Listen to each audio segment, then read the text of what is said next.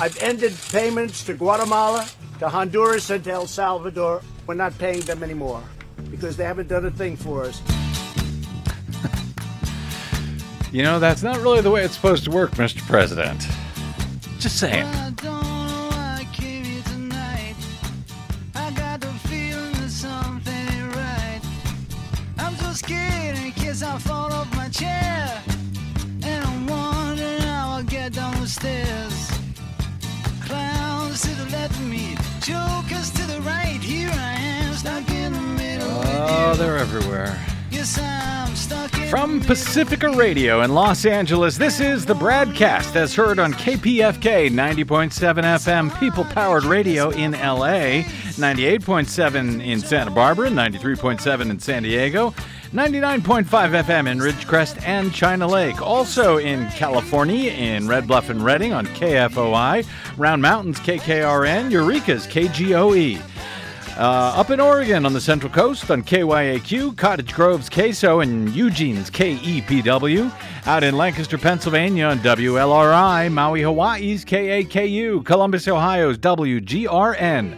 In Palinville, New York on WLPP, Grand Rapids, WPRR. In New Orleans on WHIV, Gallup, New Mexico's KNIZ, Concord, New Hampshire's WNHN, Fayetteville, Arkansas's KPSQ, in Seattle on KODX, Goldendale, Washington's KVGD, Janesville, Wisconsin's WADR. Oh, they got a big election there on Tuesday. And, of course, Minneapolis, St. Paul's AM 950, KTNF. We also stream coast to coast and around the globe every day on the internets, on the Progressive Voices channel, Netroots Radio, Indie Media Weekly, FYI Nation, NicoleSandler.com, Radio Free Brooklyn, GDPR, Revolution 99, Workforce Rising, Deprogrammed Radio, and Detour Talk, blanketing planet Earth 5 days a week. Hope you're there for them all. I'm Brad Friedman, your friendly investigative blogger, journalist, troublemaker, muckraker, and all-around swell fellow, says me from bradblog.com. I don't know if we will have time or not to open the phone lines today. Desi Doyen, if we do, are you ready to accept calls? Oh, of Should course. they come in? All right. We love that. I'd like to. Jot down the number in case you need it, just in case we can get to them. 818-985-5735 is our phone number. 818-985 KPFK, as we are live in studio in delightfully warm northern Hollywood, North Hollywood. North Is that where we Hollywood, are at this point? I don't even know. Anyway, but we got a lot to get here to today here. Starting with this, which is no April Fool's joke. It was just the same old way. The same old joke of a so-called news service which calls itself Fox News makes fools out of its viewers every single day of the week and the month and the year. On Sunday, as live screenshots and CNN's media analyst Brian Stelter confirmed, a bottom-of-the-screen Chiron graphic, the banner that's on the bottom of the screen, just after 6 a.m. on Sunday morning on Fox and Friends weekends, one of Donald Trump's favorite shows, they included a curious description on that banner of some actual news that Fox and Friends host Pete Hegseth was describing. Trump announced, this was what Hegseth said, Trump announced yesterday, and the State Department confirmed that we will be cutting aid payments to El Salvador, Guatemala, and Honduras. And as Hegseth offered that news, the banner on the bottom of the screen read in all caps, Trump cuts U.S. aid to 3 Mexican countries. Oh, please. That's what it actually said. I believe it. I saw the photo. Yes. El Salvador, Guatemala, and Honduras are now Mexican countries. I suspect that's the way that Fox News and Trump and many of Trump's cultist followers probably regard the 3 completely separate sovereign Central American nations. They're just filled with a bunch of Mexicans coming up here to jump over our border and steal everybody's job. And and vote in American elections, those damn Mexicans from El Salvador, Guatemala, and Honduras. At least that's the false idea that the Fox News would like to present. And, of course, that unpaid intern that probably made that chyron is probably fired by now. I don't know, or promoted. Anyway, a few hours later, a Fox host apologized for that banner, describing it as a, quote, inaccurate graphic on screen, which, quote, never should have happened. But he didn't actually mention what the graphic said, as far as I can tell. Just said, oh, we had an inaccurate graphic on the screen about 3 or 4 hours ago. Sorry about that. Just another day in the Trump propaganda world that is Fox News. But here in the real world, the real story is, in fact, that Trump is now not only making these threats to cut off this aid, but he is now threatening to close the southern border entirely, whatever that might actually end up meaning. As Washington Post reports over the weekend, President Trump plans to slash hundreds of millions of dollars in aid to 3 Central American countries, not Mexican countries, but Central American countries, in retaliation for what he called their lack of help in reducing the flow of migrants to the U.S. border. The move was one of Trump's harshest yet, as he escalates a confrontation with Mexico and Central America over a surge in migration, largely involving children and families seeking asylum. The State Department said in a statement on Saturday that it would be, quote, ending foreign assistance programs for the Northern Triangle. That's a region encompassing El Salvador, Guatemala, and Honduras. The move would affect nearly $500 million in 2018 funds and millions more that were left over from prior fiscal years that were not spent. The money was destined for Central America, but it has not yet been spent. Trump's action was the culmination of a months-long battle in the U.S. government over the aid program, which grew substantially under the Obama administration, necessarily, as we'll discuss in a moment with my guest, and was intended to address the root causes of migration from those nations, which is essentially violence, a lack of jobs, and poverty in those countries. Some Trump administration officials thought the program had failed to achieve enough results, and in recent months have been looking into alternatives. What those alternatives are remain unclear, but the president's decision to cut off the remaining funds appeared to take many people by surprise over the weekend. It came just a day after Homeland Security Secretary Kirstjen Nielsen signed what the department called an historic memorandum of cooperation on border security in Central America. One former U.S. official said that there was chaos in the State Department and in the U.S. embassies as officials tried to figure out whether they had to cancel existing contracts under this new declaration from the president, or simply not renew existing ones. The number of apprehensions along the U.S.-Mexico border has been soaring, in fact, of late, with more than 76,000 migrants taken into U.S. custody in February, most of them from Central America. On Friday night, during a trip to Florida, Trump faulted governments in the region for the increase. I've ended payments to Guatemala, to Honduras, and to El Salvador. No money goes there anymore. We were giving them $500 million. We were giving them tremendous aid. We stopped payment to Honduras, to Guatemala, and to El Salvador. We were paying them tremendous amounts of money, and we're not paying them anymore because they haven't done a thing for us.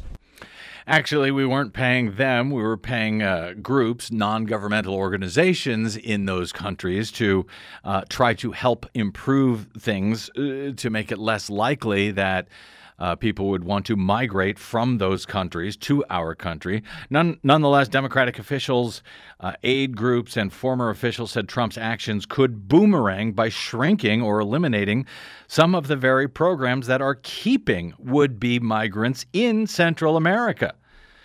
Ken Baker, the chief executive of Glasswing International, which runs education, health, and entrepreneurship programs in El Salvador and receives funding from this U.S. Agency for International Development, said, ironically, our goals of having people stay and thrive in El Salvador are very similar to the current administration's. Through our programs, we've been able to provide opportunities and the belief that they, would-be migrants, can thrive back in their own home countries. The key, he said, is getting to them before they leave for the U.S. When you're talking about the problem at the border in the U.S., at that point, he says, it's already too late. Jim Nealon, a former U.S. ambassador to Honduras, said that Trump does not seem to understand the way the Central American aid program works.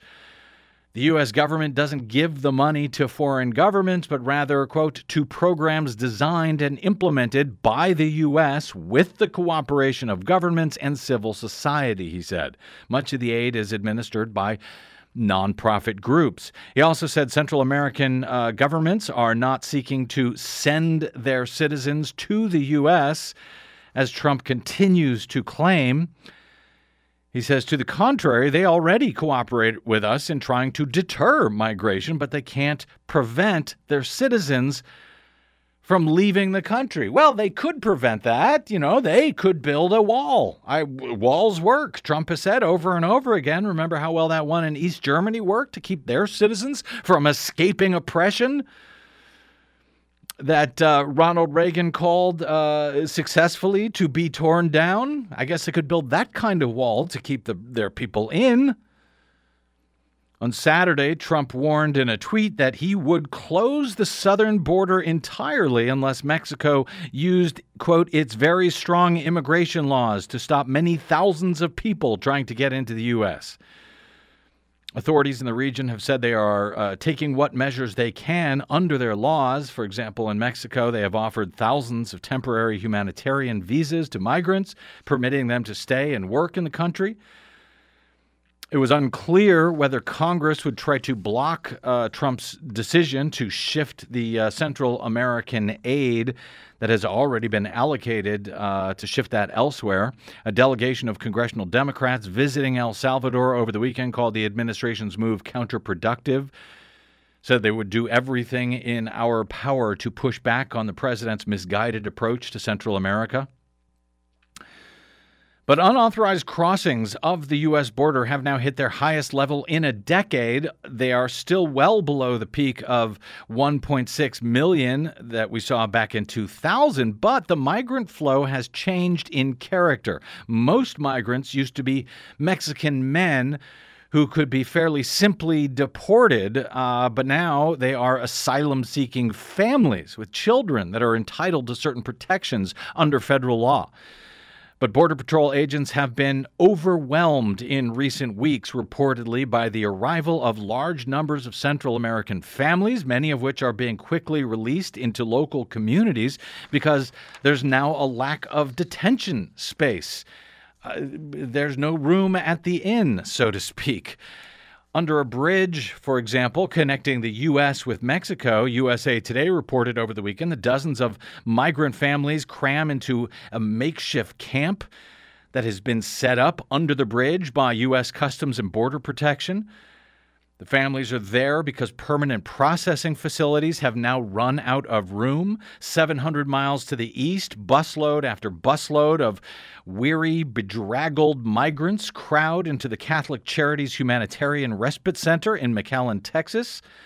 USA Today reports organizers there are used to handling 200 to 300 migrants a day, but lately they've been arriving at a clip of around 800 a day, overflowing the center and straining the city's resources.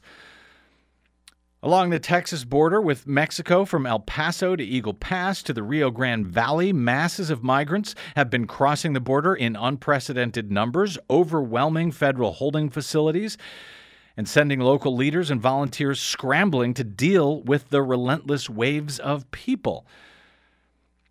U.S. Customs and Border Protection Commissioner Kevin McLennan said Wednesday during a visit to El Paso that the border had hit its, quote, breaking point and urged Congress to come up with legislative solutions for the problem. The vast majority of the immigrants who cross between ports of entry turn themselves in to border agents seeking asylum. President Donald Trump, however, recently declared a national emergency at the border to secure funding for a proposed wall despite congressional opposition. And despite the fact that where there does appear to be a humanitarian crisis, if not a national emergency, it's actually back at the ports of entry with immigrants lawfully seeking asylum with Customs and Border Patrol and then trying to figure out where to place all of these folks. Not even Trump's proposed wall, however, could stop the wave of migrants that are overflowing shelters in the Rio Grande Valley, where the vast majority are turning themselves in to apply for asylum. McAllen Mayor Jim Darling said they are at a breaking point. There is, as of now, no proposed solution to deal with the flood of asylum seekers, though experts charge that cutting off foreign aid would make the problem worse, not better. I spoke with one of those experts earlier today.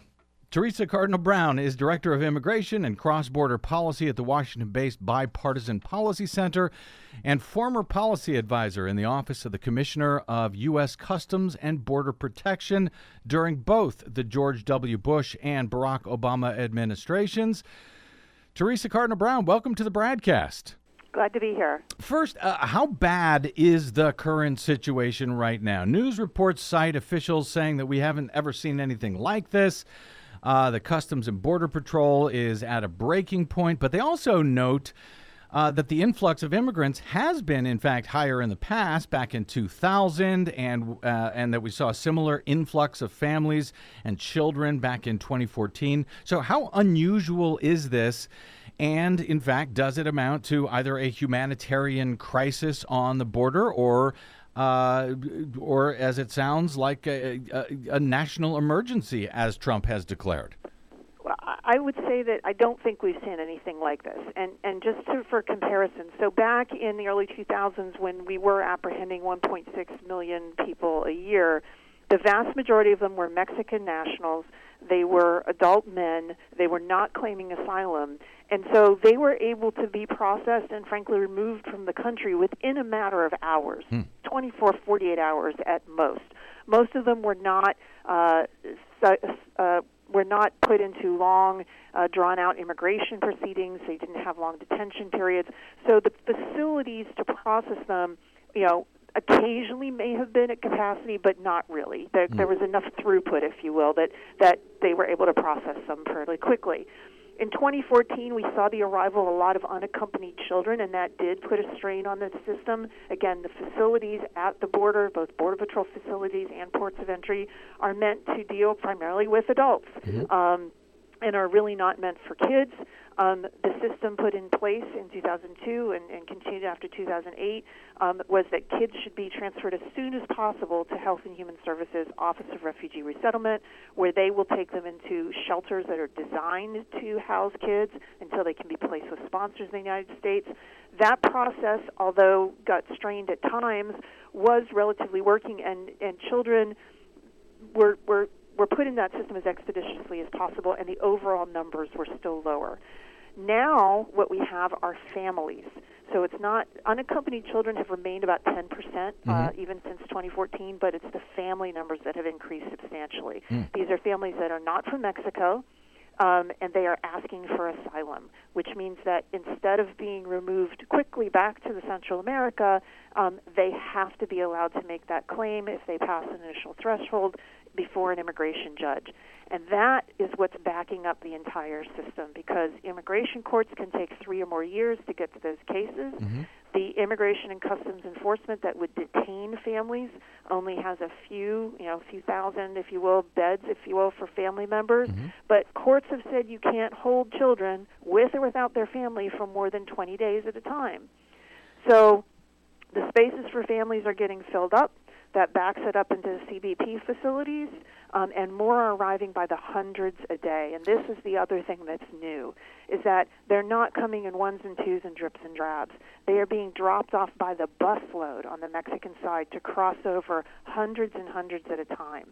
So we hear about caravans coming up from Central America. CBP is encountering the equivalent of a caravan about every 3 days at the border. even though they're not coming as caravans. They're coming by paid smugglers. So they're coming in numbers that are just overflowing their capacity to hold them anywhere. So this is not a question, for example, of a process that has been broken under this particular administration. This is the process going the way it's supposed to work, but the conditions have changed concerning what we are seeing now coming up across the border in a way that we haven't seen before. Yeah, I think one way to describe it is that we set up a set of conditions meant to protect asylum seekers and kids that worked when we were dealing with a small minority of crossers at the border.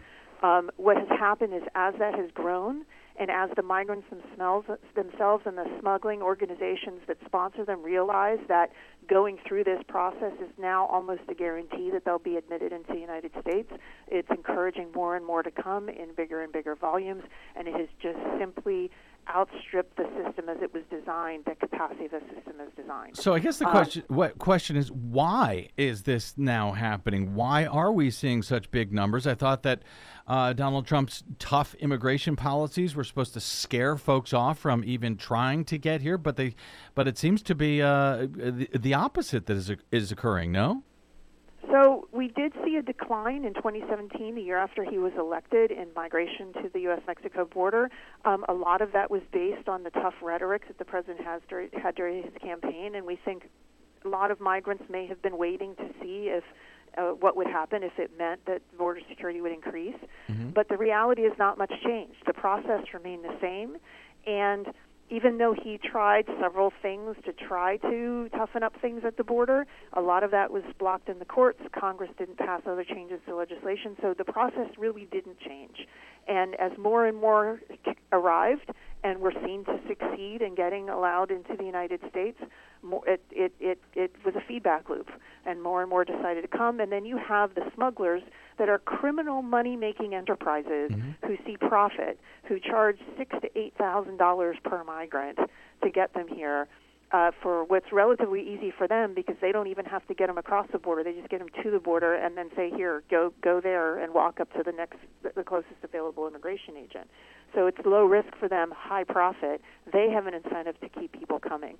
So, we can talk about the conditions in those countries, and I think that's a driving factor, but we also have to recognize that the inability of the system to quickly respond to the volume has also created an issue of people succeeding coming to the United States. And that's what I'm wondering. What is needed here? What should the administration and Congress be doing at this point to deal with what's going on? Obviously, Trump seems to have one solution that he repeats over and over again: build more wall. But what would you like to see, and what would the Bipartisan Policy Center like to see the administration and Congress doing at this point to deal with this humanitarian crisis or national emergency, whatever you want to call it? Well, I would definitely call it a humanitarian crisis, and I think there are two things we need to do. One is we need to deal with the immediate humanitarian issues of the families and kids at the border. CBP is overstretched. It does not have facilities that are appropriate for anyone, families or kids, for the length of time they're having to be held there. They don't have appropriate ability to look for medical issues that they may have. Unfortunately, we've seen some deaths in their custody because they were never designed for any type of long-term custody. So one thing that absolutely needs to be done is look to what are the humanitarian needs of this population. Can we find some way of putting together rapidly some sort of temporary expanded facilities that are more appropriate for families and kids to do this kind of processing that's needed? This is just the humanitarian response that has to happen. How do we help NGOs like the Respite Center you mentioned in McAllen? Where can we find more capacity for them once they're released from the custody? I mean, this is the humanitarian piece. But the only way we're really going to address the flows is if we address our asylum system, and that means back to front, starting with the immigration courts. That 3-year backlog is untenable. The majority of the cases aren't even asylum cases. Those are cases that are generated in the United States from people arrested here and have been in the system for a very long time. What can we do to expedite those cases, expedite the decisions? If the majority of these migrants are not eligible for asylum, which is the rates show about 20 or 30% of them would get asylum, then that should be quickly determined and people should be returned humanely to their countries. We should work with Mexico. What can we do with Mexico to help them extend asylum protections in Mexico to those who, as an alternative to those who want it? And ultimately, we need to deal with what's going on in the sending countries. What are the push factors that are driving migration? You have instability of government. You have people who don't feel like they have personal safety because there's impunity and corruption in the governments. They are threatened with gangs and violence and extreme poverty. What can we do to help that situation? That's the longer-term solution, but it needs to be also worked at the source. So we've got to look at this from multiple places.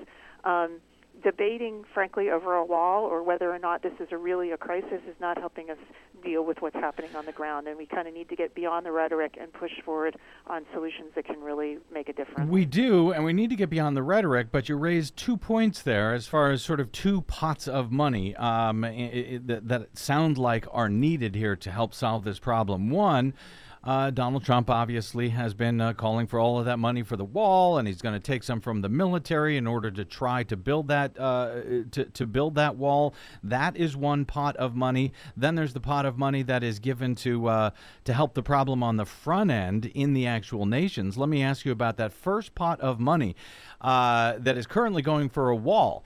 Is that something that in some fashion helps this problem, or should that money be put towards, as you described, more courts, more judges, more facilities, shelters, and so forth to deal with the immediate problem of both accepting folks as they come across the border and then processing them quickly once they're here?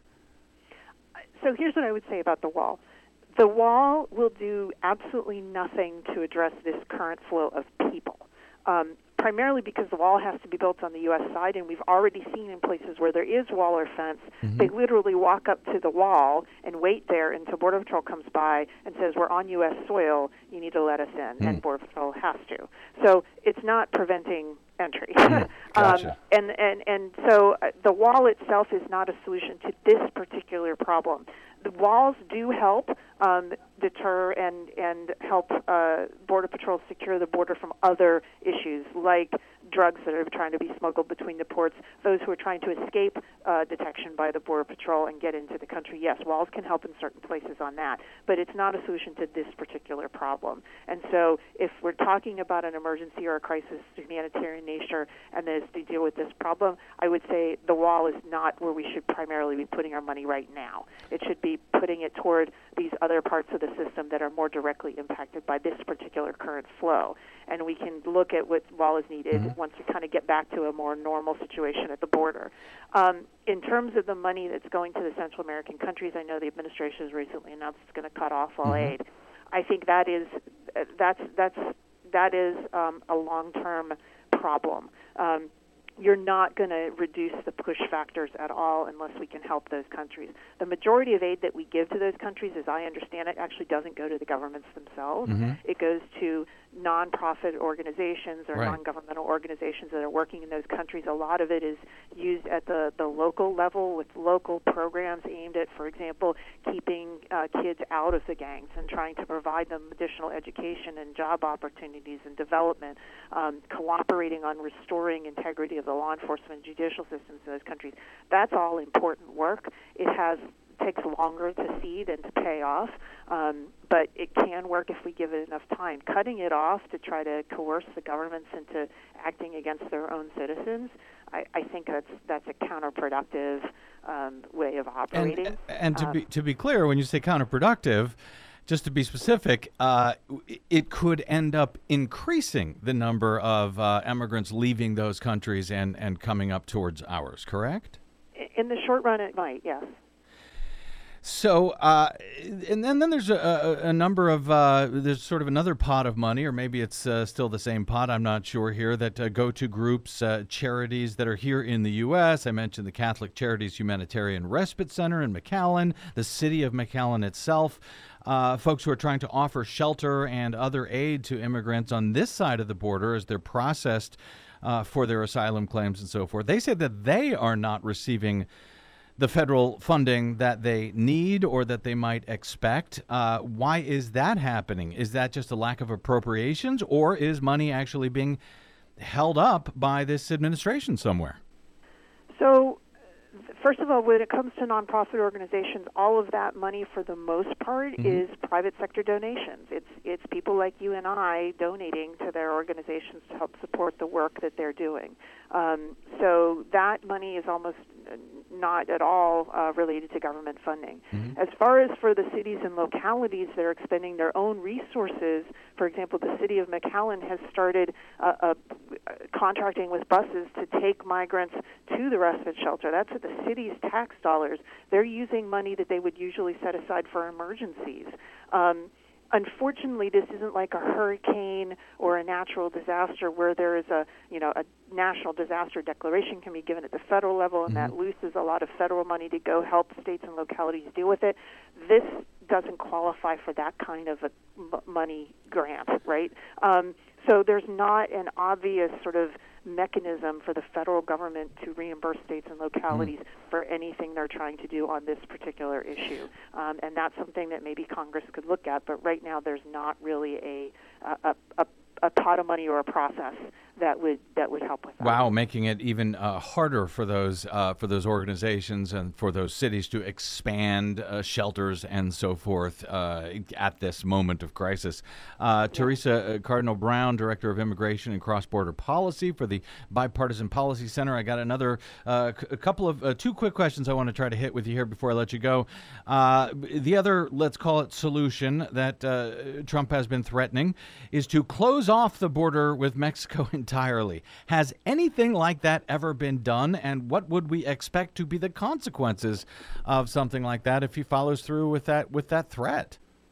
Well, I don't think that we've had any time where we've completely shut down all ports of entry to travel and trade. There have been times when we have significantly restricted it. In part, I think Nixon did it at one time. Reagan did it when there was an FBI agent that was killed in Mexico, and certainly after 9/11, the days after 9/11, we were very concerned about what's coming across the border. We slowed things to a trickle.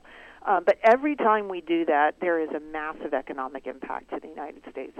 Our ports of entry along the U.S.-Mexico border process over $1 billion a year in trade and travel to the United States. The local communities adjacent to those ports of entry, a large part of their economic vitality and revenue comes from cross-border activity, whether it's cross-border commerce, imports and exports, or people who live on the Mexican side of the border working in that community, or vice versa, or just people coming in to spend their money in the United States and shop at the local malls. All of that represents hundreds of millions of dollars in economic activity that would be immediately impacted. A little bit further away from the border, if you look at the kind of trade that comes across the U.S.-Mexico border, an awful lot of our fresh produce we import through the U.S.-Mexico border.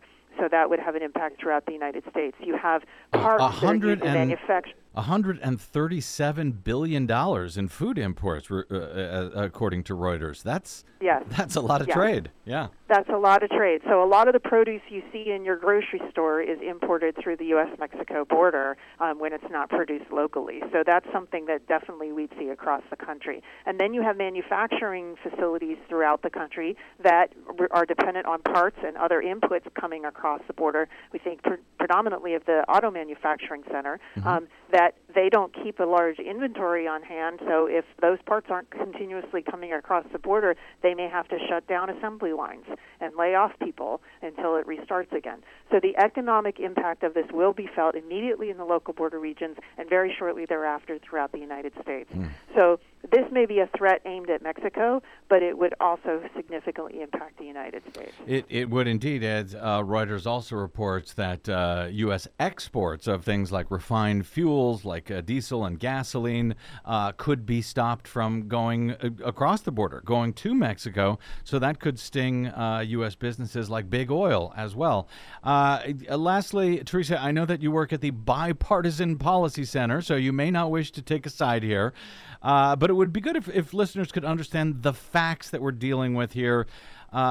President Trump tweeted on Friday that, quote, "The Democrats, in all caps, have given us the weakest immigration laws anywhere in the world. Mexico has the strongest, and they make more than $100 billion a year on the U.S. Therefore, in all caps, Congress must change our weak immigration laws now, and Mexico must stop illegals from entering the U.S. Your response to the president, Theresa? Well, without getting to the details, here was what I would say. I will say Congress does have responsibility here. At the very least, to look at the resources needed by DHS to appropriately care for and process the number of migrants they're getting. Let's start there before we even think about what we might do to, address the flow coming in. But there are certain legal obligations that the United States has for its asylum laws. And, if we're going to look at whether or not we can, for example, find some way to speed up the adjudication of asylum cases, expand the immigration courts so that they have enough capacity to do that, how do we do that with due process? That's going to require Congress to engage and to engage substantively on, what are appropriate solutions here. I think both sides continuing to blame the other side for causing the crisis is not getting us closer to solutions. We need to actually come across the aisle and try to figure out how to solve this together. Theresa Cardinal Brown is the Director of Immigration and Cross-Border Policy at the Bipartisan Policy Center, a D.C.-based think tank that promotes bipartisan solutions to address key challenges facing the nation through policy solutions that are the product of informed deliberations. There's an idea. You can find their work at bipartisanpolicy.org and follow them on the Twitters at BPC_bipartisan. Theresa Cardinal Brown, greatly appreciate you joining us today on the BradCast. Glad to be here. Thanks. All right, let's take a quick break here. If you've got any thoughts on my conversation there with Theresa Cardinal Brown and what's going on the border, or what you think should be going on at the border and what either Congress or Trump should or shouldn't be doing about it right now, of course, I'd love to hear from you. Our phone number is 818-985-5735. That's 818-985-KPFK. What will come of this claim that I guess, and we never know actually when Trump makes a claim, if it actually happens or if he's lying about it, if he's something he wants to do. But if in fact he ends aid to groups that are actually helping folks stay in Guatemala, Honduras, and El Salvador, what can we expect will happen next once he cuts off that funding? Or once he shuts down the border with Mexico? I think I mentioned Reuters. They have a report that in 3 weeks, America will run out of avocados. There's a problem. Now everyone's going to be concerned about what happens. Apocalypse. Avocado apocalypse. Indeed. So 818-985-5735 is our phone number. I've got some other stuff I will try to get to as well, but I would always rather hear from you than from me, since I get to hear from me 5 days a week on the BradCast. 818-985-KPFK is our phone number. A quick break, and we are back with more BradCast, including your calls. I'm Brad Friedman.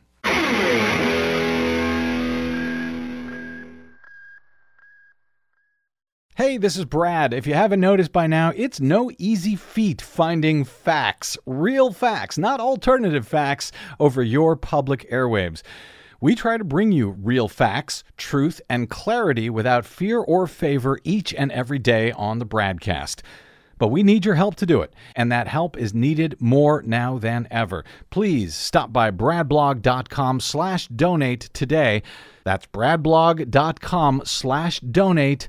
And thanks. Way up north to Alaska, way up north to Alaska, north to Alaska, go north for luscious home. All right. North to Alaska. Welcome back to the BradCast. Brad Friedman from bradblog.com. Your calls in a moment, 818-985-5735 on immigration or anything else you want to get in on. Mentioning Alaska, because we got some much better news than we've been covering over the past half hour or so here. For some very good news, I think, from the courts, where it seems is the only place that we seem to get good news these days, and not only and not always then either, unfortunately. President Donald Trump exceeded his authority when he reversed bans on offshore drilling in vast parts of the Arctic Ocean. and in dozens of canyons in the Atlantic Ocean, a U.S. judge said in a ruling that restored the Obama-era restrictions. A federal judge in Alaska declared late on Friday that Trump's order revoking a sweeping ban on oil and gas drilling in the Arctic and Atlantic Oceans is illegal, putting 128 million acres of federal waters off limits once again, at least for the time being, to energy exploration. The decision by U.S. District Judge Sharon Gleason is the third legal setback in courts over the past week to Trump's energy and environmental policies. It also comes on the heels of similarly bad news for Trump last week in the federal courts, as we discussed on Friday's BradCast, regarding his attempts to undermine the Affordable Care Act, or Obamacare. In those cases, one federal court last week ruled the administration's attempt to allow cheap insurance policies to be sold that didn't meet the requirements of Obamacare, which, by the way, applies to all health insurance now sold, not just policies that are sold on the ACA exchanges, but even your policy where you work. That is now better insurance thanks to the Affordable Care Act.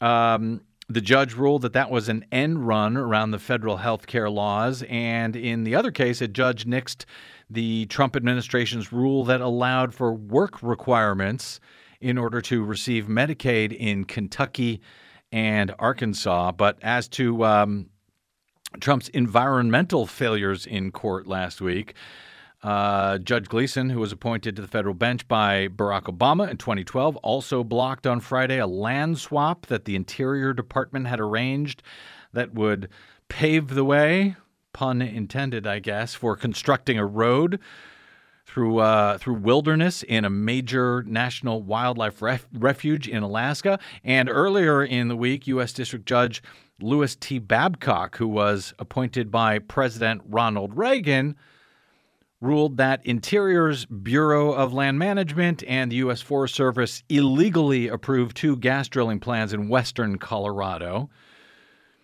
The judge said that officials did not adequately analyze wildlife and climate impacts in their plans to drill 171 wells in the North Fork Valley, which provides key habitat for elk and mule deer.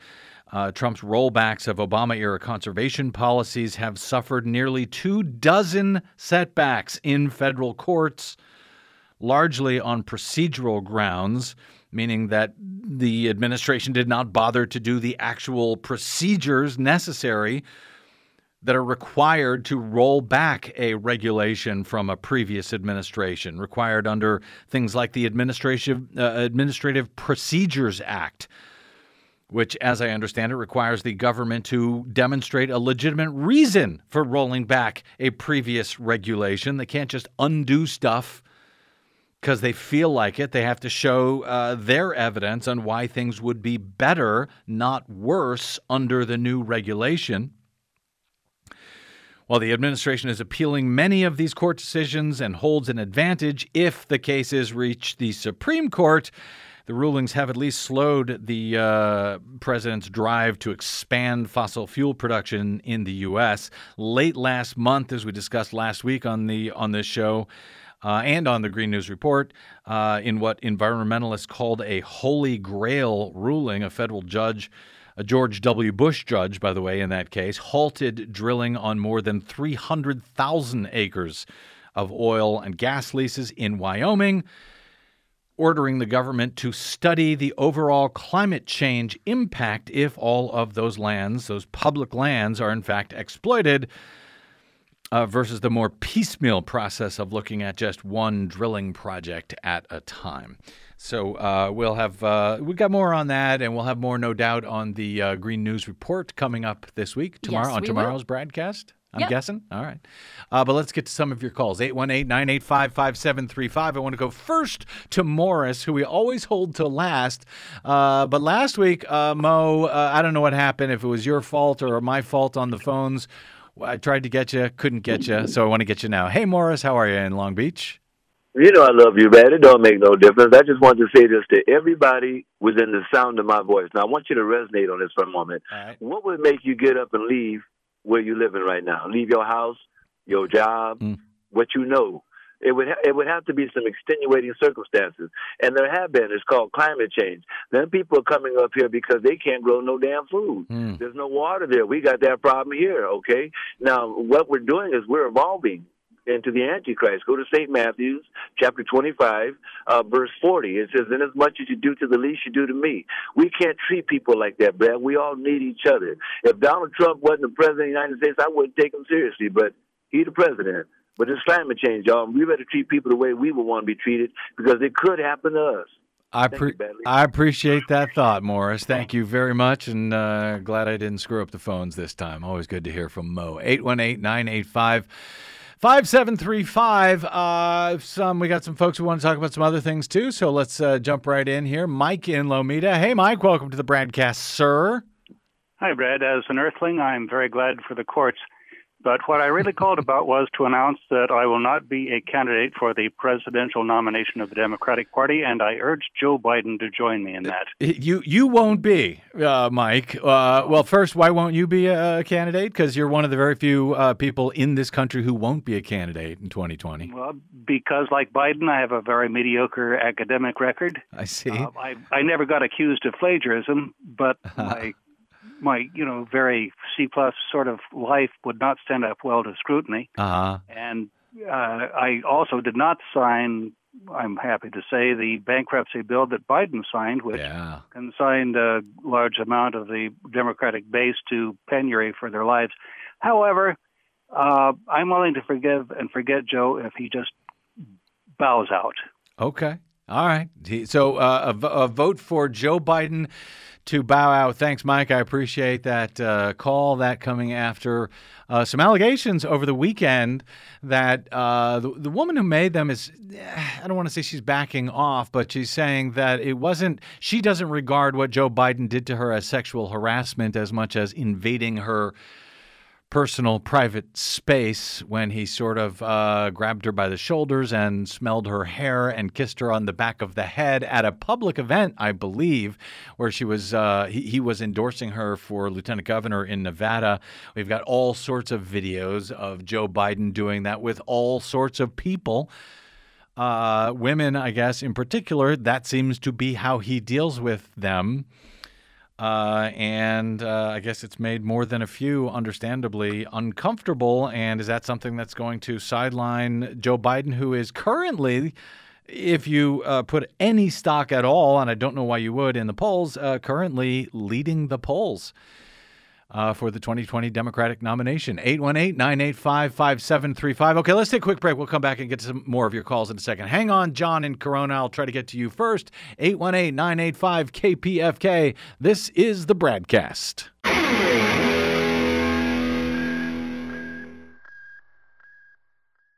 What the public hears on the public airwaves matters. At the BradCast, we do our best to bring you accurate news and analysis on the issues that actually matter, and we do it all independently, without corporate or political influence.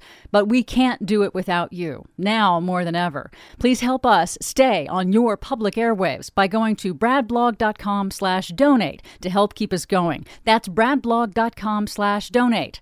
And thanks.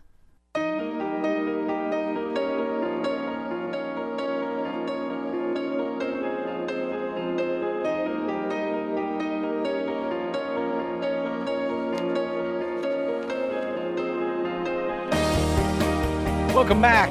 It's the BradCast. I'm Brad Friedman from bradblog.com, and you're not. Let's go to John in Corona. Hey, John, welcome to the BradCast, sir. What's on your mind?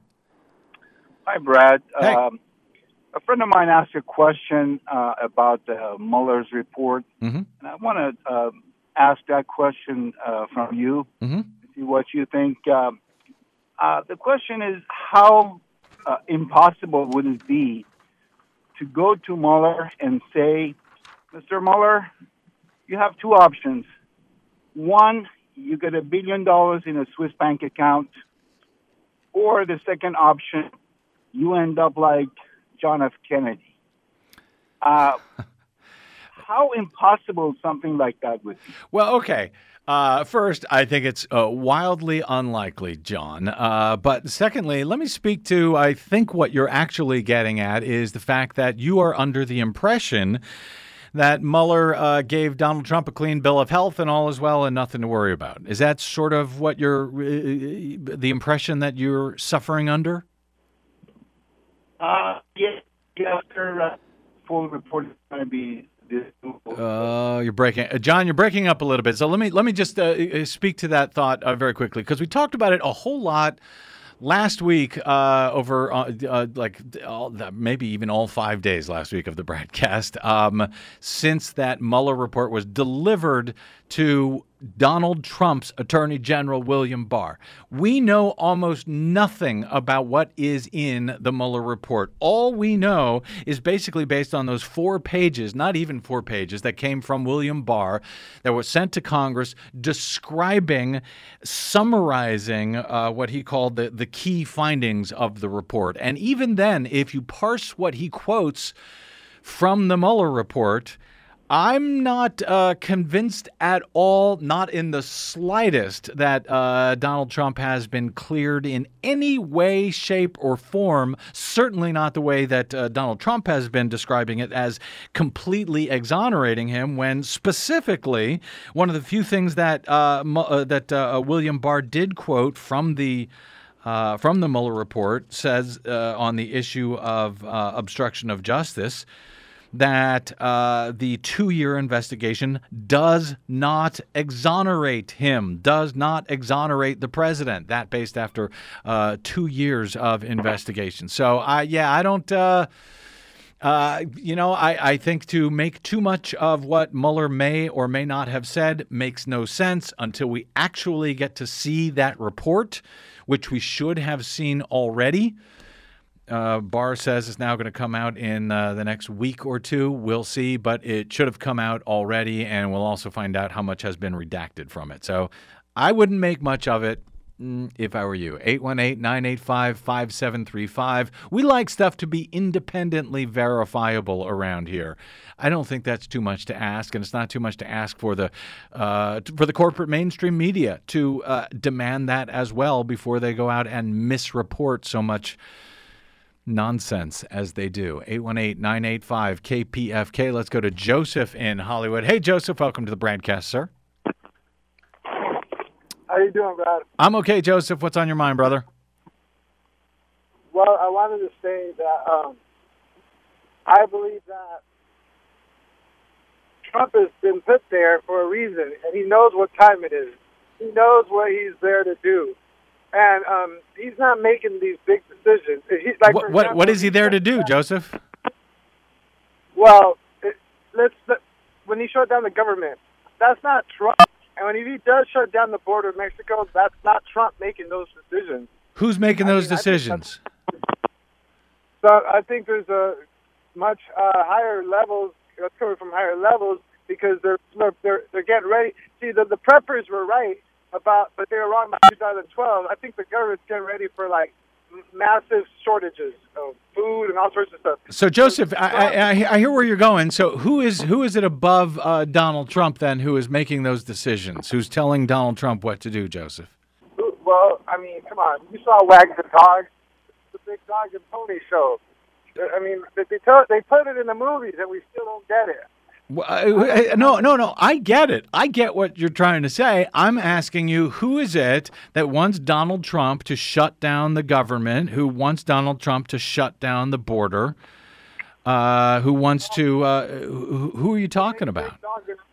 The Big Dog and Pony Show about the wall and the government shutdown. That's all a big stage. I mean, the stage, and it's coming from higher above him, which is basically, Who owns the Federal Reserve? Come on now. Let's talk about the elites, the real families. So the elites are ordering Donald Trump to shut down the border, which is going to hurt the economy, which is going to hurt the people who own the Federal Reserve.